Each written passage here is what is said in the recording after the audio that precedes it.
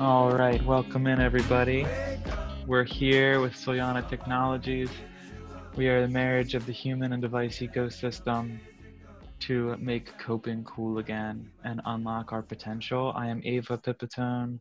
I'm a futurist, entrepreneur, and friend, and I'm here today with Isabel. Yes, and I am a trauma-informed scientist and a coping skill enthusiast. Awesome. So today we're talking about biometrics, the future of biometrics, where we are now with biometrics. And in that, I like to say, right now we're in the metrics of unrest. So you may be aware of what's happening in the Western world right now, with another uptick in civic disobedience and police brutality, et cetera, et cetera. This is not an isolated instance, definitely a pattern. And what's bringing it into our consciousness today is there's definitely a lot to be said around the biometrics of folks engaging in large-scale democratic participation. And it's not just a isolated, politicized happening in the United States. This is all of Western Europe is activating in these ways. Hong Kong is having it right now, and there's always stuff going on with the Aboriginals in Australia, and Tokyo even had something this week. So it's definitely something to do with coherence that is in the human consciousness right now. And let's talk about like how we can or cannot quantify that. So I wanted to start in with, I haven't said this in the show, but in another life, I was a direct action trainer with Greenpeace, and I was training people in how to do nonviolent blockades. And there's this perception that a protest or a direct action or any kind of action is violent and some kind of outburst, right? But we know that for those who've actually been a part of these moments, it's almost the polar opposite of that. Using a standing rock as an example, it was indigenous folks around their water source a few years back in the United States, so-called United States, right? They were praying that their water would stay clean. And as they had been doing for thousands of years, there was some mining that was going to happen, some pipelines were going to flow through, and it was going to create danger or threaten that cleanliness. So, and that's their source to divinities. That's their first medicine. So they were praying deeply. And that prayer became so powerful that folks were attracted to it. And those folks who were attracted to it began to also support them in sustaining their prayer for so long that it physically disrupted the completion of the pipeline. So what kind of metrics would we have in that moment, right? I don't know about you, but I bet you they were in a high state of heart coherence. I bet you their heart rate variability was pretty locked in. I bet you their neuroelectromagnetic frequencies were pretty stable. I bet you there was the most serene, peaceful, and calm moments possible. So much that it brought forth. It kind of extracts out of people who encounter it their anxiety, their fear. So, when you have these enforcement agencies coming to kind of make sure business happens as it was scheduled to, and this disruption of these incredibly calm people sitting in prayer, emanating peace and love, it brings out the lack of coherence of the other individuals. Of course, in an ideal situation, we would have an equally grounded, calm, loving ambassador come from both sides of any perceived disagreement or tension, and they'd engage in, a circle and talk. But that was a very rare thing. So I would love to like bring you in here, Isabel, and to hear about what do you think from a science perspective is going on inside of the individuals there sitting in prayer, sitting in peaceful protest. And that's just using the standing rock example, but also like what's happening now where people are kneeling down in cities all over the world right now, kneeling, praying, meditating, and then other folks are smashing. right? Other folks are breaking things, and it's just like who, what, why, quantify. Yeah. I think you touched on a lot of the metrics that we like to talk about when we talk about measuring coherence. Like HRT is my personal favorite for measuring that. And that's basically, for the listeners who are unfamiliar, measuring how close your breath rate is to your heart rate. And when those are in disalignment, we see that a lot with people who have high ACE scores or have experienced a lot of trauma in their lives. And we also see it in people that are just, anxious and nervous sometimes. It's a part of the human experience. And so I think besides looking at that, measures of, fight or flight, sympathetic versus our parasympathetic response, are also skin conductivity. You get a little sweaty when you're nervous. And also, I think we could also look at the brain waves of these people, and we would see that they are connected, that they are literally on the same wavelength. When we pray together, when we are singing together, even if we're listening to the same speech or watching the same show, if you look at someone's reading of what's going on in their cortical level, you will see, similar things going on. And I think that that's very powerful. Right. Yeah. And the HRV, the heart rate variability, that's a big one, but it's also a fragile metric, right? I think that it's great in like a apartment when you're meditating, but it's hard. So like a lot of these are ideal, right? Like getting a neuroelectromagnetic frequency, its brainwave pattern, again, it's like super fragile to get that metric. But maybe in the future we can have some kind of look inside in those ways, or some kind of less invasive wearable that allows us to actually get that. I like the skin conductivity concept, right? I wonder, like, what are ways that could be broken though? So I feel like if someone's sweating for other reasons, is there any problem with that metric? So the research I did on this was many moons ago, so I'm a little bit rusty, I have to admit, but I know that there are some issues with it basically being like a different kind of baseline for different people. And so you have to acclimate it to the person that you're using. And I think that you made a very good point. It's like, we have the technology, it exists, but is it portable? Is it usable in a space where you are moving around or sweating or something like that? Because usually the answer is no. Yeah, that's interesting. That's really interesting. But like if we take that in an ideal world, so we could get some kind of like quantitative awareness of what's happening in these moments of civil unrest, I'm actually really interested in what it would do to the narrative. So thinking about and just like expanding the conversation, like thinking about when we read in the news, in the newspaper, or we see on TV or wherever you get your news, that like this is happening, like what's the first thought that comes to your mind, right? People might be like, hey, this is people are angry, one, people are like activated, two, and they're like doing something with their anger, when we actually, like, I know from experience that it's quite the opposite. It's more of a religious experience, right? Martin Luther King was praying as he went. He was a bodhisattva, if there's any kind of descriptor for what he was. And that's different. That's different than I think the mainstream narrative that they push through. They use the word riot, right? Yeah. And riot, right? Like what do you think the biometrics of riot would be? Paint us a picture of that. Yeah, a lot closer to stress. So I think that you're definitely touching on something very interesting that I've been thinking about, of course, from a trauma perspective, is when we talk about like specifically like the systemic parts of this. We are looking at a population that has, been systemically oppressed and disenfranchised, and then events that could be potentially triggering to those people happening in quick succession during a very stressful time. And I think that should be noted. is that Sure. the stress and like the kind of, you know, call it what you want. Is it CPTSD? Is it just like living your life as a person of color in the United States?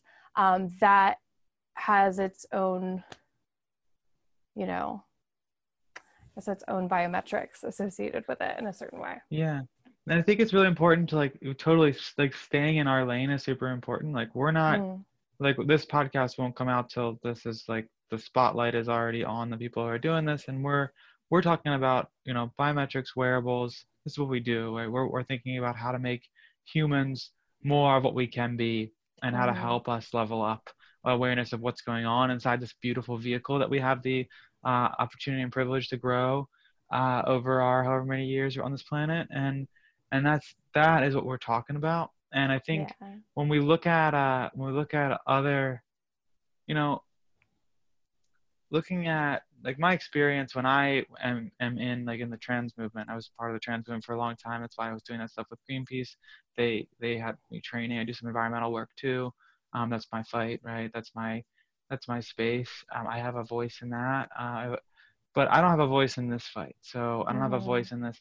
And I think fight's the wrong word. So they're calm, they're peaceful, and it's, you know, when I talk to um, other trans folks about encounters with, you know, systems of authority, they're like, well, and I used to hold a view that was a little more anti-establishment during my like ideological adolescence, and they would like I was like, don't call the police, they're gonna make it worse. But every other the other trans folks who like had less structural support than me were like, no, you call the police because they're gonna help. And it was Mm. only me and my like privileged intellectual critique, like taking up of space, that was saying don't use these institutions. And that I identify now as like a pretty ill-formed or like incomplete platform that I was speaking from. And now it's like and we hear the siren speaking right now, right? It's interesting timeliness, right? The siren comes right now. It's really, there's not no accidents, right? So now it's like, hey, like they're going to help somebody right now. Like they're going, maybe someone's having a heart attack, maybe someone's getting Mm. diagnosed with COVID. That they're going to bring whatever we can, the best design, scalable solution to like help somebody. And like, yeah, they're messing up and they're gonna kill people because they're humans and tensions are high. And like, but really, my trans mentors, they were saying like, you protest in love, you don't Mm. protest in hate. Like you create more of whatever you focus on. So if you want a love and peaceful society, then that's what you do. You go and use your Mm. body and you generate a quantum field of coherence and Mm. peace and love towards those people. It's like, hey, we're in this together. There was an accident and we got to look at that. You got to say something about it. You got to be accountable to it. And it's not a hey, we hate you. It's a hey, like you made a mistake and we love you. Just acknowledge it and we'll work through it together. But if you resist acknowledging and being accountable to the mistake that was made, then that resistance is gonna create more resistance, which is gonna manifest as more humans in the street showering you with Mm. love. You know, and I really want to see the technology of the future painting a picture of that, Yeah. painting a picture of what's actually happening, because then it's irrefutable.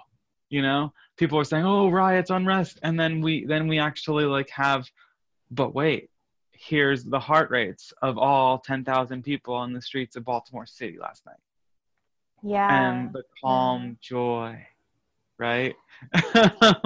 So like where's this riot coming from in your imagination, Yeah, and or why I are you see what you creating mean. Yeah. So I guess I see us as either being in a fight or flight mode or rest and digest mode. We are either activating our um, sympathetic or our parasympathetic nervous system. And I think that when we get to the riotous end of our physiology, so to speak, we are in that sympathetic fight or flight mode where we're like, I am trying to survive. I don't like what is happening. Breaking this thing maybe releases some of that stress for me. Um, you know, and that can definitely be part of it. And I think that that also colors some of these incidences where we're talking about where people are getting hurt and where people are getting killed because one person is perceiving another as a threat when they are not. And one Yeah. person's sympathetic nervous system is being activated when it doesn't need to be. And I think that this idea of perceiving others as a threat, and this is also something that is of even of like a larger concern in neuro expansive communities, is that if we had some indicator of like, this person is not at a threat level right now, like this person you're interfacing with is like calm, maybe they're having a delusion that they need to get talked through, but like they're not gonna hurt you, like they just, you know, think that something is attached inside their head and they're talking to it, like it's fine. You Right. know? And that's so huge. And you're going right back to when I used to own be a worker owner at a cooperative cafe bookstore event space. It's called Red Emma's after the activist Emma Goldman, Lithuanian activist who was so good at moving truth through her vocal cords that she inspired the bread riots in New York City, shut down the city multiple times.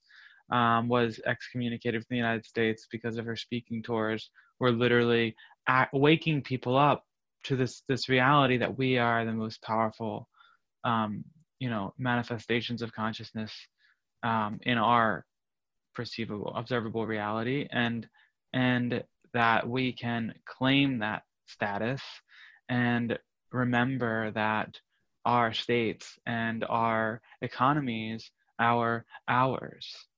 And in our having created them, we have authority over them. And it's a dangerous idea to those who anchor their stability in their position in said created structure. This is a space of incongruence in the narrative versus the reality. So what I'm articulating falls under, like linguistically, is in the category of sacred activism. And this is a non-dualist concept where like we are literally made for times like these. Like this is I think Charles Epstein said like the coronation, right? This is like a time in our species history where we must remember that we created the systems that created the challenge that's happening right now. And in that remembering, we resituate ourselves at the top. So keeping it grounded in Emma Goldman in this cafe that I used to own, we sat like 300 people. We had a free school where it was classes were free to take and to teach. And we had like locally sourced foods, vegan options, veggie options, whatever you need, gluten-free, soy-free, nut-free, whatever, we got you. Anybody can come through. We had Wi-Fi, we had bathrooms.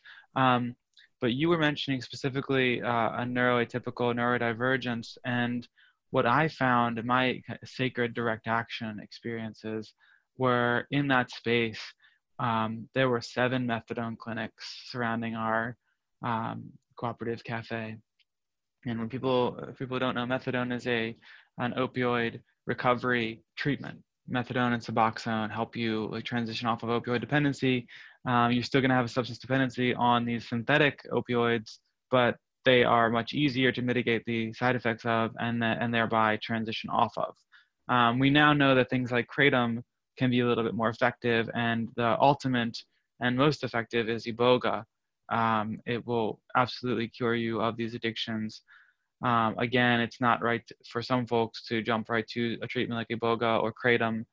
There's definitely some specialists who can talk to you about the prerequisites in like heart health before doing so, because you could very well have a heart attack and die during that detoxification process using those medicines. So we're not medical doctors, and definitely speak with those who are. So here's Red Emma is surrounded by these methadone clinics, people on Suboxone, and they come into the cafe to get water, to use our bathroom, and to wait for the bus. The bus stop was right out front of our spot. So I was dealing with folks who, for substance dependencies or for life traumas, very much lived in a different reality. And when we saw folks who weren't as mindful, encountering these folks, they would get fear. They would their racial biases, class biases, and really people are afraid of poverty, and poverty Mm. manifests as like, like there's like, soil and soot and human excrement and like human emissions like sweat, saliva, like these things that are still like visible on your person, your clothes, like you're not well groomed, right? When these things are like in our experience of a person, we are afraid. And that makes sense because it's like, is this person dying? Is this person is this person okay? Like, is this person untamed? Like they're not participating in the built society. And if they're not participating in that built society, they're not in the contract, and we don't know what their values are. So we think of them as different, and it triggers our parasympathetic nervous system, right? So it's a challenge. Like in an ideal world, people would see the humanness in another life form and connect. But in our world, unfortunately, people get distracted by the surface level differences. So my skill in this space came from actually connecting with these neurodivergent or these folks that were, for whatever reason, living in a different reality, be it drug induced or trauma induced, connecting with these folks and kind of guiding them into the contract of our space. Right. And the contract of our space was like, hey, I appreciate your hustle going on here. Like you're asking people for money, right? They're panhandling. I appreciate your hustle. In this room, like we have air conditioning and Wi-Fi because our hustle here with food and coffee and books allows us to like do that. We have a license for it, and like everybody in the city is cool with it. And like you have a great hustle here, but we have this, like this is our here. And if you have that hustle here and ours here, we're gonna have tension and we could get shut down. So if you want to keep all this going here, and we'd love to have you stay here, just respect our game and maybe take your game outside into a public space. And they would be like, wait, what? I get that. And I was like, I'm glad I'm speaking your language because I'm speaking a really different, typical, not typical language, but that framing of like the most broad axiom, the broadest possible, most universal description of why it is not okay for them to do what they were doing, that also respected the dignity of why they were doing what they were doing, showed that I saw them and that I loved them, right? It was a whole different world. So like, take it back to now. We have an officer on the back of someone's neck, right? Is that person showing love? Is that person showing care? Or as you described, like, what do you think is going on in the fear? What's like, describe the like internal state of these people who are like seeing a homeless person and like clutching their purse. Yeah. So immediately what happens when you go to your fight or flight response is you release a certain amount of cortisol. And that basically, obviously this is like to varying degrees because we're talking about like being, potentially slightly inconvenienced visually or something by a person who is not part of your worldview versus like, being harmed and not having anything that you can do about it. But generally speaking, that stress response looks like cortisol being released in your body that causes your glycogen to get broken down into readily accessible energy so that you can leave the situation. And your brain can also use that energy to better process what is going on around you, because you probably have also gotten into some hypervigilance, which is something that people with higher ACE scores can experience even when they aren't under a trauma response. Right. And hypervigilance looks like everything around you kind of focusing and sharpening and like feeling more. And actually, like, we'll talk a little bit later about biohacking and how we're actually, or not us, but certain companies are actually trying to harness using our fight or flight sympathetic nervous system to just give us a boost of energy and to help us concentrate. Because ultimately, hypervigilance does kind of help you see around you very well. It just doesn't help you connect with your frontal lobe to like make wise choices about it necessarily. And so, because another thing that happens when our sympathetic nervous system is activated is that our amygdala goes off, our fire alarm in our brain, that's like danger, danger, and that shuts off our frontal lobe because it's like, can't give that energy right now. We have to focus on danger. And so we're literally like shutting down our logical sensors and just letting the smoke alarm lead us? Yes. So let's go there a little bit. So first I want to say, like, when we're thinking about what's happening now, and we should name the man who was killed by police, George, George right? Floyd, I Yeah. believe. Okay. So Yeah. George Floyd. Let's see there. And then, we Yeah. had Freddie Gray, who was like 25 years old, and in Baltimore a couple of years back. So this is known to us. Yeah. And George, we, like, you and I aren't able to like relate to George. If we're doing Mm-hmm. that, I think that's not the task of the white person or the European descended person. Like, Mm-hmm. we need to hold our people accountable, and in that case, like, it's the white folks around it that we're talking to right now, right? Yeah. And like, I don't know if the officer killed him was white. No, let's just Yeah, he assume he was. was. It's Yeah, Yeah. okay. Let's assume he was. Yeah. So like that what was going on in that officer, right? That officer saw something like add on the layers of coronavirus, and this officer's like fight or flight hypervigilance going bananas, and like was not in a sacred space, was not in coherence, was not in the heart, was in the like, I need to accomplish this set of tasks that I programmed into me, or else like I will die. This person will kill people. Every catastrophizing is happening to the nth degree, and this person is just like that person was a machine, and we got to stop that. We don't need humans becoming machines like that. So that's what we would talk about, like an officer with a biometric capture, that we could say like, wow, these officers are really like in a bad way.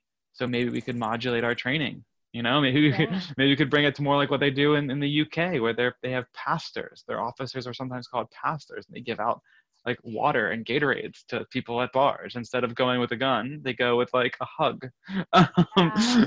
and like count the Yeah. homeless, right? So like there are other ways of doing this, that don't need to be as over militarized, and that don't involve the same training. So like that's an interesting conversation. Yeah. Yeah, definitely. Because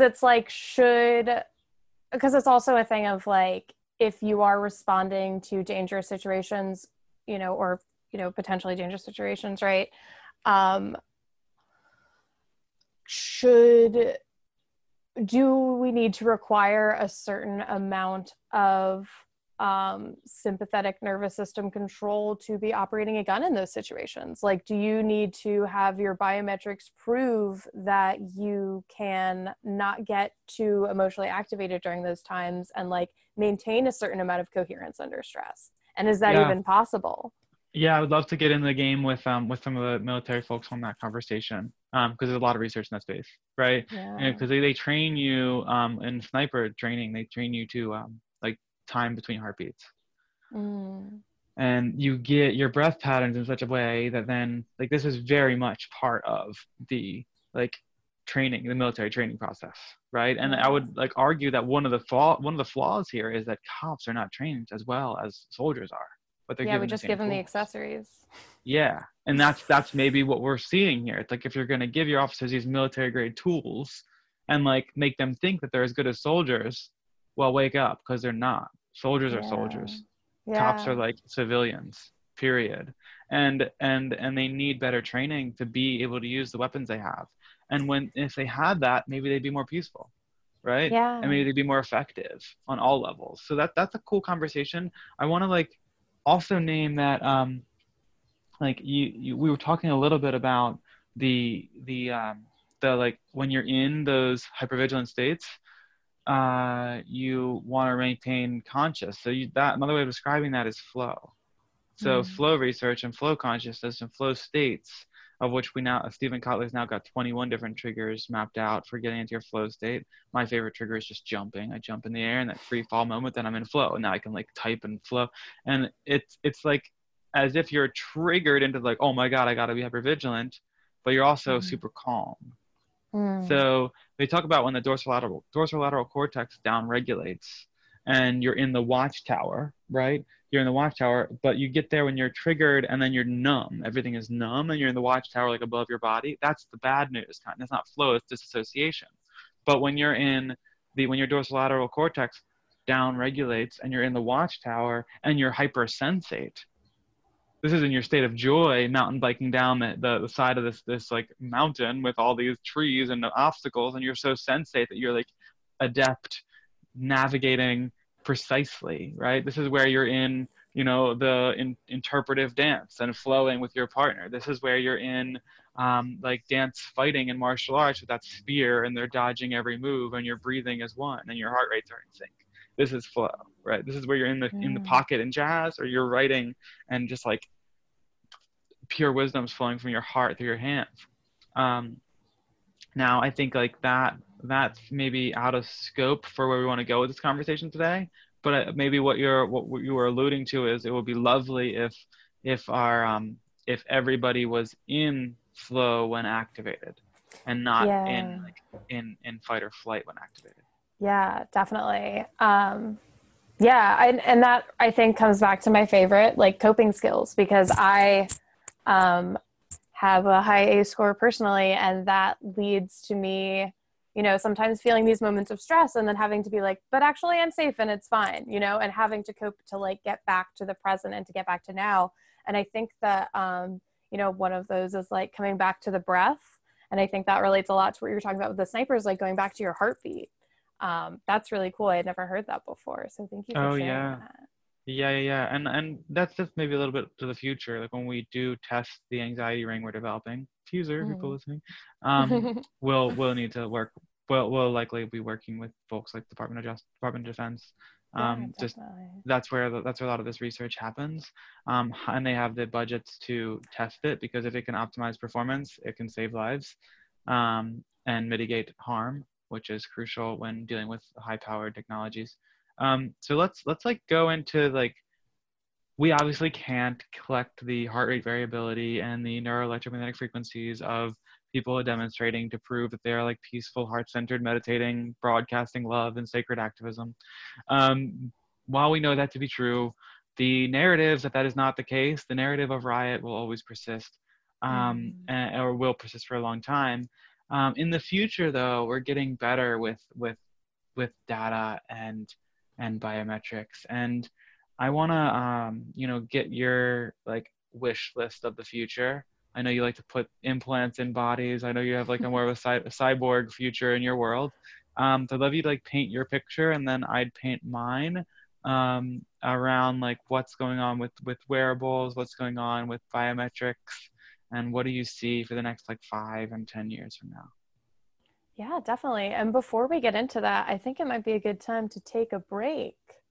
So Gotcha. Isabel, you were saying 5 years from now, what are we gonna be wearing? What's we're gonna implanting in our bodies? What's our cyborg future? So I see our cyborg future as like kind of already happening now a little bit. I think that there are like wearables and stuff on the market that we can definitely use, and also some things, you know, that we've been doing for millennia that I think are just, or, you know, people have been doing for millennia in other countries that people in America are just finding out now and getting really into. So I guess I see in the near future, I see, you know, embedded wearables, like kind of going beyond like putting a magnet in your finger, like we were doing in the early 2000s, to putting an RFID chip in your finger or an NFC tag. I think that there's definitely some worry about security in that sense, but I think you had Yeah, we can go on that. Yeah, sure. that. Yeah, sure. Well, I wanted to hear. So a couple of years from now, you think we're gonna have like embedded wearables? Sounds awesome. Sounds interesting. Um, Definitely. but what about like 10 years from now? Yeah, I think that embedded wearables will probably be more the norm 10 years from now and not seem like, you know, like a very extremely nerdy body modification. I think also, you know, biohacking, like our aesthetics, is only going to increase exponentially, especially with the amount, or excuse me, especially with the popularity in injectables and in fillers, and some of the recalls that are happening in silicone. I think that customizing our bodies, like to truly just be like these avatars of what we want to be is only going to increase. Yeah. I'm with you on that. Yeah, I definitely think so. And, being a trans person, like I definitely have body modded in both the synthetic and organic ways, right? Like I've used like synthetic silicone, I've used synthetic hormones, but I've also used organic and bioidentical hormones and herbs. So, that's a whole conversation. I'd love to have another podcast about like, how I did, 2 years with the like industrial, the biomedical industrial complex on like how we get these like synthetic hormones and how that journey was for me. And then when I got into like, um, I got into a much more atypical hormonal regimen with like both testosterone, bioidentical prometriums, and estrogens. And then when I got into an herbal regimen, which is where I am now, where I use fenugreek and dong quai and black cohosh, and I use all different types of like chasteberries and things, and even hops and hemp seeds to oscillate between my endocrine system to really zoom in on what it is I want to express and how I want to operate. So that's like a way of being human that's very requires deep listening. Requires deep listening. We should do a podcast just on that. But yeah, to talk about the future, I think I'm really paying close attention to what Neuralink is doing and Elon Musk is doing, and the interrupting the action potentials of neurosynapses before they can even detect that interruption. There's a huge potential there. And that's a two-way street. Like we'll be able to think knowledge into our awareness. So when we think about like building a computer, we'll be able to access all the technical skills to be able to build it just through the act of thinking towards it. And I'm really excited for that future. I think that's like about 5 years away, if not less. And like thinking our ability into controlling external organisms, like and external organs. So thinking about how we can uh, like how we can control like an extra arm or how we can fly a helicopter all as part of our body. And as easy as moving your arm, you could fly a helicopter. As easy as getting out of this chair, you could drive a car. And that felt sensation of doing, as opposed to trying to figure out how to navigate input devices, I think we're very, very close to that happening for our species. That's about a 5 year, 10 year. I mean, telekinesis is already, telekinesis, being able to think without words, being able to communicate without words. That is much closer than we believe. Like that might be like a 2 or 3 year time horizon, and some communities are already really skilled in that space. But especially machine learning and like early childhood education and the like advances there, like we're learning like how we learn, and we're able to communicate to children much faster, but take that up to adults.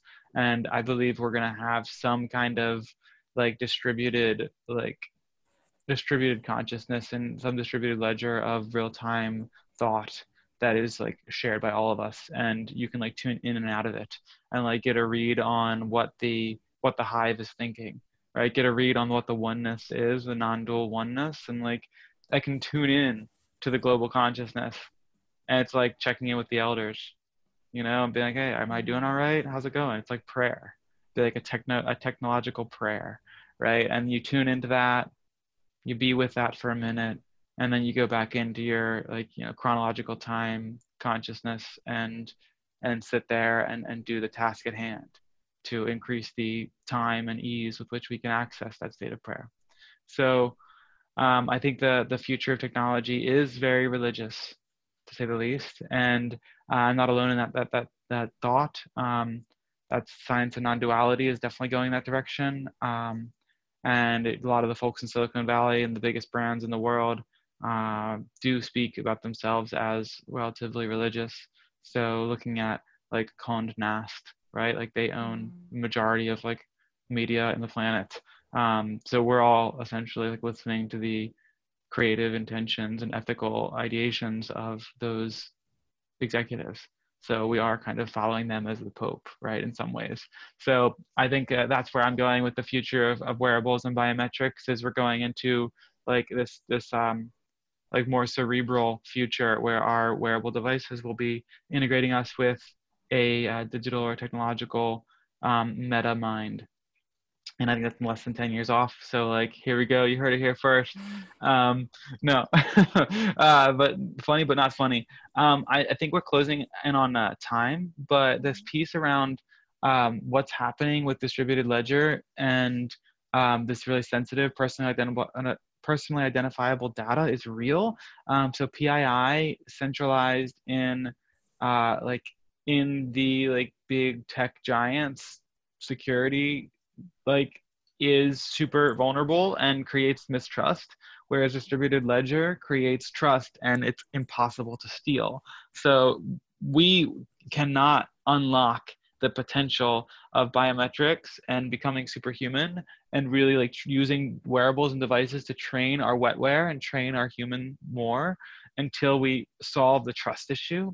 And that I think we are less than 5 years away on. Like I would say even 2 years. And you're gonna see like Internet 2.0 really pushing the way we use technology to like all of the hesitation we have, like a fear of creating a big brother, fear of creating like a really totalitarian dystopian future is gonna be obliterated, moved through, peacefully overwhelmed by the potential for human collaboration and distributed ledger.